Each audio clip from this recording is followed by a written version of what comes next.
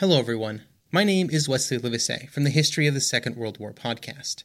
Join me on a journey through the most destructive conflict in human history, a journey that will take us not just through the famous campaigns and cataclysmic battles, but also to the lesser well-known corners of the war that touched millions all over the world, as we try and answer not just the questions of what and where, but how and why. You can find History of the Second World War on all major podcast platforms or at historyofthesecondworldwar.com. Hello everybody and welcome to this special crossover episode of Pax Britannica. I'm often asked which history podcasts I listen to, and one of my favourites is Pax Britannica, a history podcast on the British Empire. Season 2 has just finished, and it covered the absolutely fascinating events of the English Civil War. Of course, it culminated in the trial and execution of King Charles I. Sounds a little familiar, doesn't it? Given all of the comparisons made between the French Revolution and the events in England a century prior, I have loved Sam's retelling of the so-called Wars of the Three Kingdoms. Season 3 has just started, and it's going to cover all things Cromwell, with a little bit of Dutch and Caribbean conflicts just to add some extra spice. Now, you'll hear from Sam shortly, and in this episode, he's going to explore the trial and execution of King Charles I. I really enjoyed this episode, and in particular, being able to compare the experiences of Charles I and Louis XVI. For all the comparisons, you'll soon discover that their final days actually looked a little different. From the trial's proceedings to the nature of the court, you'll see some notable differences, as well as some familiar patterns. Speaking of familiar patterns, a big thank you to everyone supporting Grey History on Patreon. A reminder that if you can't wait for the next episode of Grey History, episode 58, The Faction Menace, is already available for patrons with early access. That's the true revolutionary tier and above. Furthermore, all patrons currently have access to half a dozen full-length bonus episodes, and I'm currently seeking questions for a Patreon-only question and answers episode. So follow the links in the show notes, on the website, or just Google Grey History Patreon. Come join the fun and support the show today. Anyway, that's enough from me, so please enjoy this amazing episode of Pax Britannica, and I'll let Sam take it away. Hello and welcome to a guest episode from Pax Britannica. As listeners of Grey History, you've heard all about the trial and execution of Louis XVI. Well, Pax Britannica has just covered the trial and execution of Charles I, King of England, Ireland and Scotland. What follows is a special merge of my episodes on that trial and execution. We pick up after the purged House of Commons, the so-called Rump, establishes a High Court of Justice to put the king on trial for treason, to the horror of many moderate parliamentarians. If you enjoy it, go to pod.link/Pax, or search Pax Britannica in whatever app you're listening on right now. With that, please enjoy. One of the ironies of this period is that many of the moderate parliamentarians who opposed the horrific idea of regicide had laid the ideological framework for it in previous years. For starters, the act of fighting a rebellion and civil war against the king raised some awkward questions about the nature of monarchy, the right of resistance, and the position of the king. When the fighting was over, what would that position look like? Throughout the fighting, parliamentary rhetoric, in Parliament and in pamphlets, associated Charles with tyranny, emphasised the contractual nature of government, and insisted that sovereignty was, at the very least, shared between the people and the king. Throughout all these years of civil war, people had raised the possibility that kings could be killed, either in battle or otherwise, and this was generally a very small minority, and those who heard or read these ideas usually reacted with shock and horror at the very idea. But as the war dragged on, attitudes hardened, and the idea continued to gain adherence. I do need to emphasise, though, that this was still a very minority opinion. These arguments, these rhetorical flourishes, these callbacks to the ancient world, opened a door which moderates would later wish they had kept firmly closed, and many notable opponents of regicide paved the way for it with their earlier radicalism. For example, William Prynne wrote a pamphlet in 1643 which supported the right of a people to resist the tyranny of a monarchy, but also contained arguments for the punishment and deposition of a tyrannical monarch, and justified the act of tyrannicide. He was later appalled when others took the spirit of his arguments to, in their mind, the logical conclusion, and actually carried it out. The historian David Wootton cleverly noted that for all that moderate parliamentarians were horrified at the use of the headsman's axe in January 1649, many of them helped sharpen it. But opposition to regicide was not limited to those MPs purged from Parliament by Colonel Pride. Even on the Army Council, there were arguments in favour of sparing Charles Stuart's life. Some of these arguments were based on the Solemn League and Covenant, which expressly bound those who swore to it to preserve the king's life and position.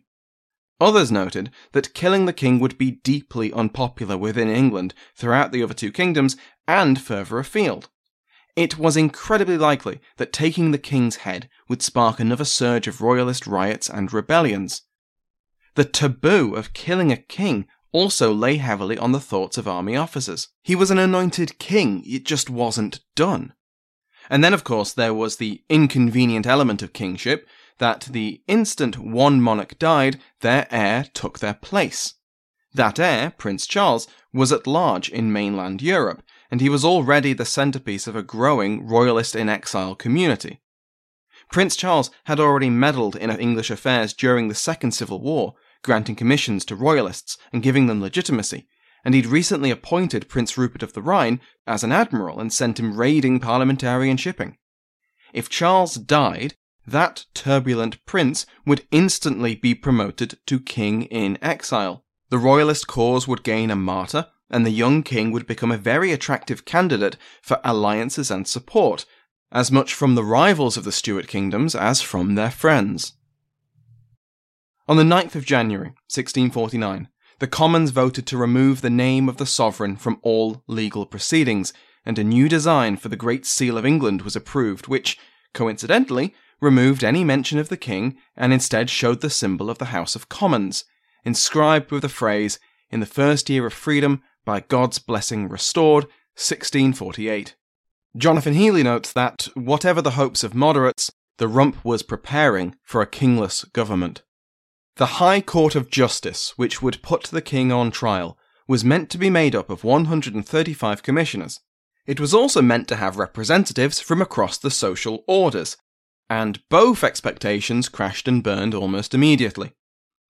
The three Lord Chief Justices who were meant to oversee the court refused to take part in this illegal and blasphemous farce, as did the half-dozen peers appointed to the body. 29 officers of the army were appointed, and this included Cromwell and Ireton, as well as Sir Thomas Fairfax. But even among the officers, when it came to actually putting the king on trial, many pulled back. Colonel Algernon Sidney, the governor of Dover Castle, was appointed to the court, but he refused. His refusal famously stated that the king could be tried by no court, and especially not this judicial travesty. More embarrassingly, Sir Thomas Fairfax, now Lord Fairfax, bowed out of the proceedings after attending just a single session. I've seen it argued that he hoped to be a moderate voice on the panel, but quickly found that many of his fellow judges were out for blood, and he refused to condone it with his presence. Still, a determined corps of officers and MPs kept proceedings going. Cromwell and Ireton were among these officers, of course, and they were joined by civilians like the radical MP Henry Marten and the preacher Hugh Peters. These men worked day and night between the formation of the court and the morning of the 20th of January, when their last pre-trial meeting was interrupted by the news that the king had arrived. Cromwell went to the window and watched as the king disembarked from a barge on the Thames and climbed the steps into his newest gilded cage. And this was when he reportedly realised that, for all their planning, they still hadn't worked out what they would say to the king if he questioned their authority.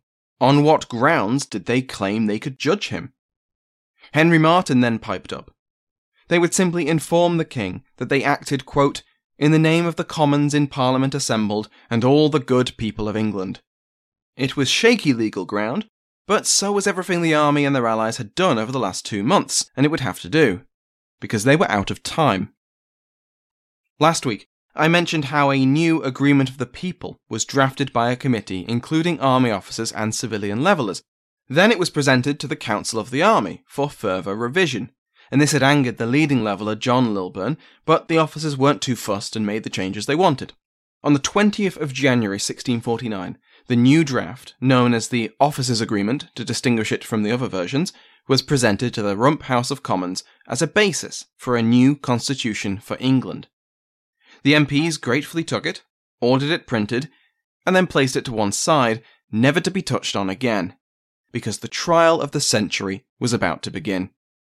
At 2 p.m. on the 20th of January 1649, 68 commissioners, dressed in black robes, formally entered Westminster Hall and took their places. This was the centre of English justice, the home of the central courts of England's legal system. As the judges marched in, the sword of state was carried before them. The presiding judge, the Cheshire attorney John Bradshaw, took his place in the centre of the desk, and he looked out at the court from over the parliamentary mace which was nestled on a velvet cushion. Above the commissioners was a coat of arms, not the royal arms, but the cross of St. George, the symbol of England and of its people. Directly in front of Bradshaw sat an empty chair, awaiting the defendant. Lining the room were 120 soldiers armed with pikes and halberds. Filling the stands and galleries of the hall were hundreds of spectators and reporters. Several were licensed journalists drawn from across the political spectrum. One staunch royalist, one official parliamentary reporter, and several others who could be described as sympathetic to Parliament but not officially affiliated. This was to be a display of popular sovereignty and public justice. But was it also a show trial? As the clerk began the roll call, the first name on the list was, who else, but the Commander-in-Chief of the New Model Army, Lord General Sir Thomas Fairfax. In a rather awkward moment, the only answer the clerk received was a shout from the gallery. "He has more wit than to be here," shouted Lady Fairfax, his wife, to scattered laughter. The clerk carried on, noting the attendance of Oliver Cromwell, Henry Ireton, and Henry Marten. By the time he'd finished the list and confirmed the attendance of just over half the appointed commissioners, the man of the hour appeared. Charles Stuart, King of England, Ireland, and Scotland, entered the hall, flanked by 12 halberdiers of the New Model Army. He was dressed in his position as a Knight of the Garter, his respect for the conservative, aristocratic traditions of England on full display. He walked with his silver-tipped cane, and when he came to a stop at the end of the hall, he refused to doff his cap to the judges, and instead stared at them sternly, at the men who presumed to judge him. John Bradshaw opened the proceedings. "Charles Stuart, King of England. The Commons of England have constituted this High Court of Justice before which you are now brought, and you are to hear your charge, after which the court will proceed." The lead prosecutor, John Cook, stood to the side of the King's chair and began to read the charge. He only got a few words in before Charles tried to interrupt him, tapping him on the shoulder with his cane and telling him to hold. Cook ignored him and started again, at which point Charles tapped him again, hard enough that he broke the silver tip of the cane on his back. When it fell to the floor, Charles waited for someone, maybe Cook, to pick it up for him. He was a king. But no one did. Cook simply continued reading, while Charles got out of his chair and stooped to pick it up. It was a humiliating gesture, which everyone, including Charles, fully understood as such. Cook carried on without interruption. It took 10 minutes for Cook to get through the entire thing. The charge accused him of betraying the trust of his subjects by attempting to govern without according to law or parliament, in an attempt to, quote, "erect and uphold in himself an unlimited and tyrannical power to rule according to his will, and to overthrow the rights and liberties of the people," end quote. He had then, quote, "traitorously and maliciously levied war against the present Parliament and the people," end quote. He then compounded his crimes by continuing his plotting with the Marquess of Ormond, the Irish Confederates, and his son Prince Charles, with the intention of bringing a third war to England. He was nothing less than, quote, a tyrant, traitor, and murderer, and a public and implacable enemy to the Commonwealth of England, end quote. Charles sat and listened while the charge was read out, and when Bradshaw asked the king how he would plead, guilty or not guilty, the king laughed in his face. Instead of filling his intended role, he veered off script.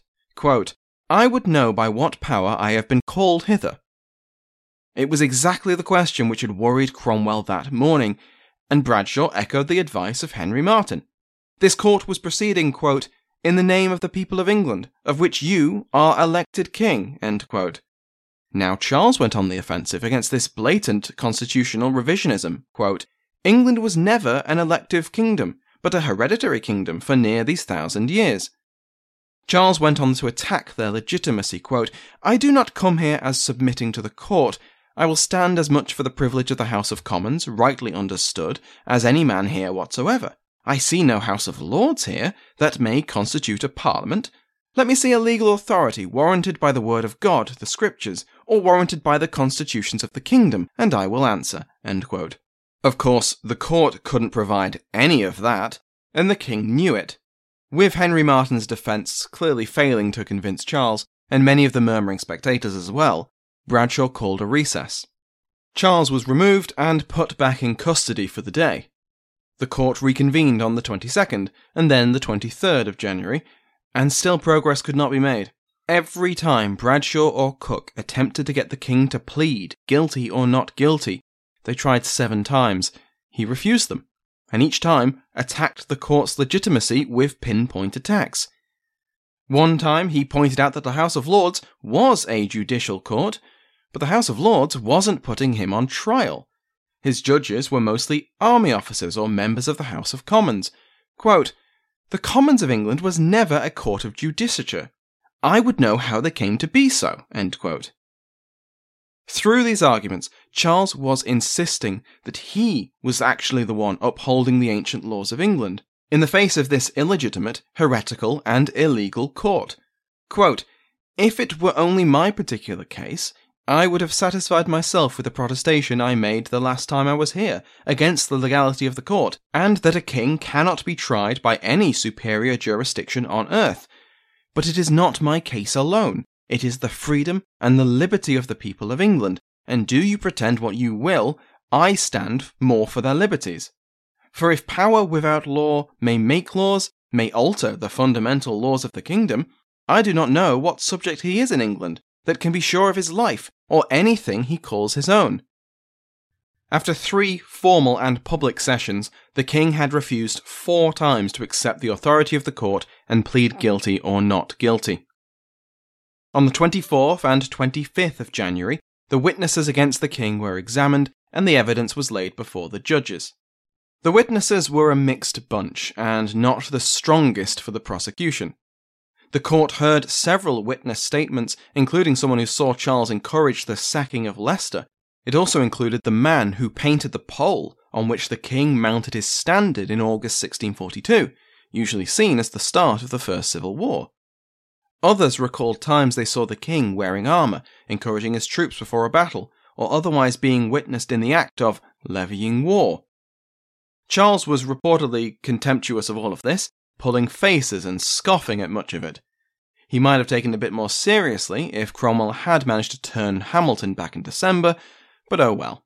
Then it came to the evidence, and Michael Braddock notes that presenting the evidence to the judges was a bit silly, because the judges were the ones who had collected the evidence. Cook was telling the judges what they already knew, and Cook knew they knew because they'd told him to tell them. But trials have evidence, and judges hear evidence, and they were desperate to look like legitimate judges in a legitimate trial. So, they heard the evidence. The judges found themselves convinced by their own evidence, and established a 7-man committee to draft the sentence of death. On the 27th of January, Charles was brought before the court again, and once again asked to plead guilty or not guilty.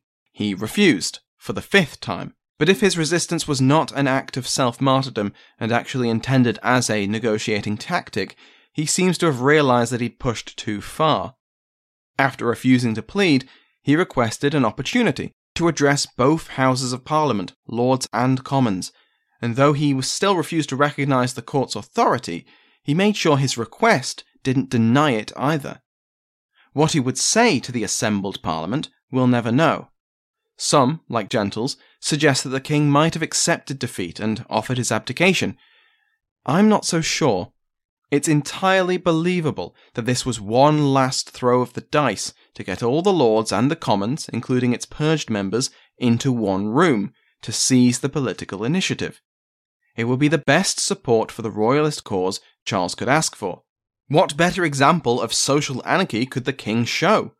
These radicals had him, and by extension the monarchy and the entire social hierarchy of England, over a barrel. If they didn't agree to terms now, who knew what they'd do? But we'll never know, because Bradshaw refused his request. Then came the 6th and 7th opportunities for the king to plead, and he refused both times. By this point, the patience of the judges had worn out. Despite the king's stubbornness, they had heard witness testimony, they had read the evidence, and they had a sentence. Bradshaw gave his closing remarks, quote, "There is a contract and a bargain made between the king and his people, and your oath is taken. And certainly, sir, the bond is reciprocal." End quote. He criticised the king's refusal to acknowledge the court, quote, "You disavow us as a court, and truth is, all along, from the first time you were pleased to disavow and disown us, the court needed not to have heard you one word." End quote. Then the clerk read out the sentence. It attacked Charles as a monarch who had been entrusted with limited powers, but who had then illegally and tyrannically surpassed them. When his subjects had resisted, he had levied war against his own people. After his defeat, he had been willing to instigate and support foreign invasion to restore himself to power. It included his refusal to engage with the trial and therefore acknowledge the sovereignty of the people and his responsibilities to them. Therefore, quote, "Upon serious and mature deliberation, this court is in judgment and conscience satisfied that he, the said Charles Stuart, is guilty of levying war against the said Parliament and the people." After repeating the charges, it concluded, quote, "For all which treasons and crimes this court doth adjudge that he, the said Charles Stuart, as a tyrant, traitor, murderer, and public enemy to the good people of this nation, shall be put to death by the severing of his head from his body." End quote. Charles's reaction was to try and speak, to reject this judgment and, finally, engage with the proceedings. He requested to speak, but Bradshaw refused him once again. It was too late. The sentence had been read out. He was already dead in law. Bradshaw ordered the condemned to be removed, to the passionate chanting of the watching soldiers, who were crying out, "Execution! Justice! Execution!" Others in the galleries sobbed and wailed as Charles was led out of the chamber. Reactions to the sentence flooded in. Fairfax, who, remember, had refused to take part in the trial, was approached by a delegation of Dutch ambassadors, who sought to find a solution which would keep Charles's head. The Scottish commissioners in London wrote to both Fairfax and Cromwell, urging them to call off the regicide. Charles was their king too, after all, and the English had no right to unilaterally execute the King of Scots. Fairfax appears to have tried to postpone the execution at a council of war, but he found his words hit a resolute wall. Cromwell and Ireton would not be moved. Army unity was now dependent on the king's death, and Fairfax's authority among the officers was no longer absolute. An execution, of course, requires a death warrant, and a total of 59 of the judges signed it. The final tally included 19 army officers, including, of course, Oliver Cromwell and Henry Ireton, but also the king's former wardens, Edward Warley and Thomas Harrison, the purgers of Parliament, Thomas Pride and Sir Hardress Waller, and respected veterans like William Gough and Colonel Oakey, but not Fairfax, Major General Skippon or Colonel Fleetwood. And if you're imagining this was a solemn occasion, think again. Charles Spencer reports that Cromwell and the radical MP Henry Martin occupied themselves during the signing by flicking their pens at each other, hurling the ink like bored kids in class. Not all the men who had been present at the trial and vocally assented to the sentence signed the document. 67 vocally assented to the sentence, but only 59 signed. Many of them had to be made to sign it. On the day of the sentence and the following day, Cromwell actively pursued those commissioners who were attempting to dodge their duty, and I mean that literally. When a group of commissioned MPs slipped by him into the House of Commons, Cromwell chased after them, shouting, quote, "Those that are gone in shall set their hands. I will have their hands now." End quote. While these legal niceties took place, the king prepared himself for martyrdom. Charles burned what papers he had, somehow avoiding the guards that now watched his every move. He wrote to his sons. To the princes James and Henry, he urged them not to accept any deal with Parliament to place themselves on the throne ahead of their eldest brother. To Prince Charles himself, he wrote a 5,000-word screed, which one biographer describes as full of self-righteousness and self-pity, and his true epitaph. In it, he seems to have learnt nothing. He urged his heir to stand by the established church and resist any further reformation. The, quote, "devil of reformation doth commonly turn himself into an angel of reformation," end quote. And he miserably complained that he had not been quick enough to see through the fake compliance of Presbyterians in England and elsewhere, and to root out the sedition hidden behind it. He also urged Prince Charles to stand by his prerogative to overrule the written law, because, quote, "there being nothing worse than a legal tyranny," end quote. His fall had come about not by any overreach or stubbornness on his part, but because he had failed to see, quote, "the wolves in sheep's clothing," who had sought to throw down the established church and the rule of law. Self-righteousness and self-pity indeed.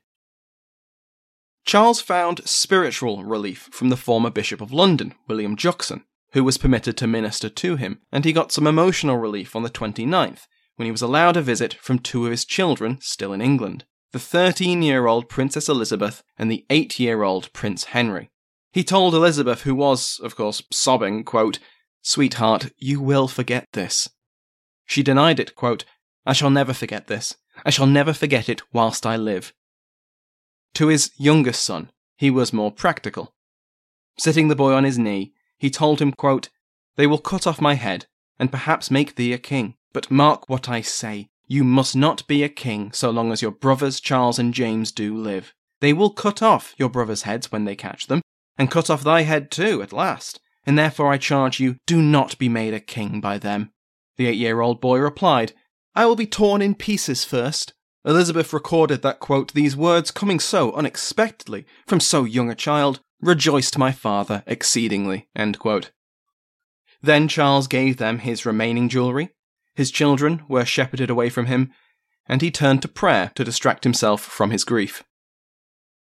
The morning of the execution, Charles was moved from St. James's Palace to the Palace of Whitehall, his place of death. He was moved on foot, with a guard of soldiers flying their standards and beating drums. Apparently, Charles had a pleasant chat with his current warden, Colonel Tomlinson, and he was also accompanied by former Bishop Juxon. The execution would take place outside the banqueting house, on a scaffold draped in black.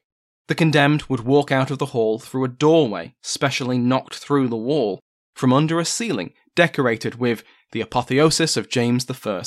This spectacular mural by Peter Paul Rubens took years to plan, and in 1632, after Charles made some final amendments, it was painted and installed by the Flemish artist.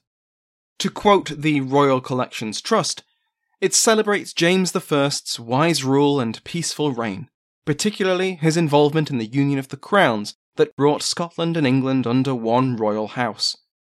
More broadly, the scheme was designed to enhance the prestige of the House of Stuart, emphasising the fundamental notion of divine rule by depicting the king's apotheosis and the symbols of monarchy, end quote. I have to wonder what Charles thought as he looked up at it, waiting for his cue to enter and then exit the stage. Soldiers and cavalry surrounded the site, but there was still plenty of space for spectators, who flooded in their hundreds. Executions were always a public spectacle, fun for the whole family, but this was something else entirely. Famously, the 30th of January 1649 was an especially cold day, with parts of the Thames freezing over. The spectators arrived early in the morning, but it took until 2 in the afternoon before events really began. The crowds didn't understand why there was this delay, but backstage, some bright spark had realised that inconvenient truth of kingship I mentioned last time. As soon as they took Charles I's head, Charles II would become king. The rump and the army hadn't yet settled on the question of monarchy, and so to buy time a new ordinance was passed to block the proclamation of the king's successor. To proclaim the new king, as had happened with every succession, more or less, for centuries, was now treason. It was a legal placeholder designed to buy time, but it was enough for now. With that settled, the doors of the banqueting house opened, and out stepped the condemned king. Under his doublet, Charles wore 2 shirts, to better resist the bitter cold, and famously so that he didn't shiver. This would be mistaken as fear, and Charles wasn't afraid. He'd come to terms with his death. He was taken aback by the low height of the block. It was only 6 inches high, so he'd effectively have to lie flat to put his neck on it.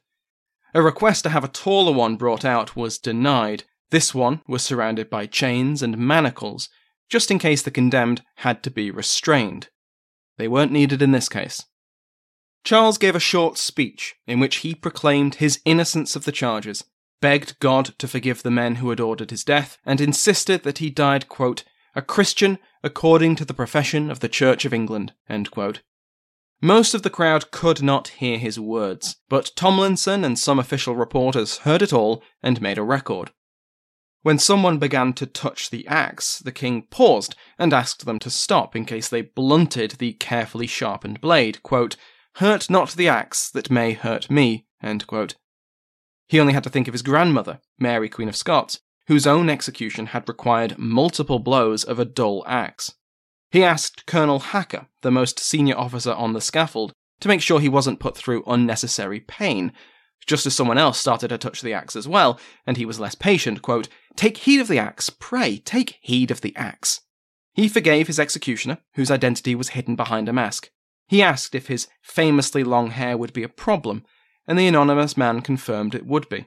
So Charles took a cap from Juxon and pushed his hair into it, keeping his neck clear. Juxon then spoke to him, quote, there is but one stage more. This stage is turbulent and troublesome, but it is a short one. You may consider it will soon carry you a very great way. It will carry you from earth to heaven, and there you shall find a great deal of cordial joy and comfort, end quote. The king accepted this comfort gratefully, saying, quote, I go from a corruptible to an incorruptible crown, where no distance can be, no disturbance in the world. Juxon agreed, quote, you are exchanged from a temporal to an eternal crown. A good exchange, end quote. Charles then knelt, said his prayers, and gave the prearranged signal. He thrust out his hands at the side, and the axe fell. In one strike, the king was beheaded.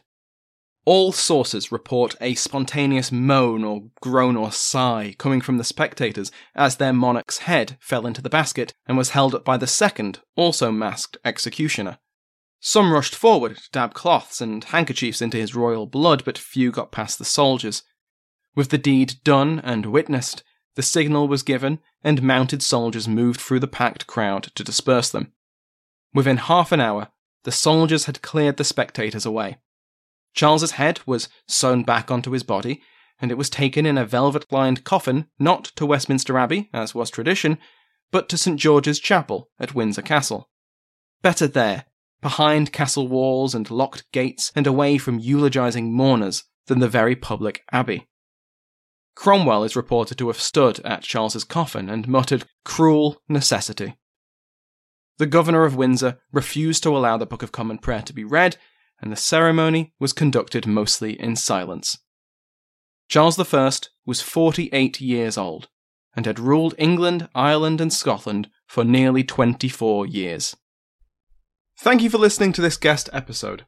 If you want to hear about how historians view the trial, whether it was a show trial with Charles's death as an inevitability, or if it was a genuine attempt to force the king to accept the revolution, that's in the full episode of Season 2, Episode 72. Likewise, my judgment of Charles I as a king, and how much of his fate lies at his own feet, is in the second half of Season 2, Episode 73. Thank you to William for letting me speak to you today.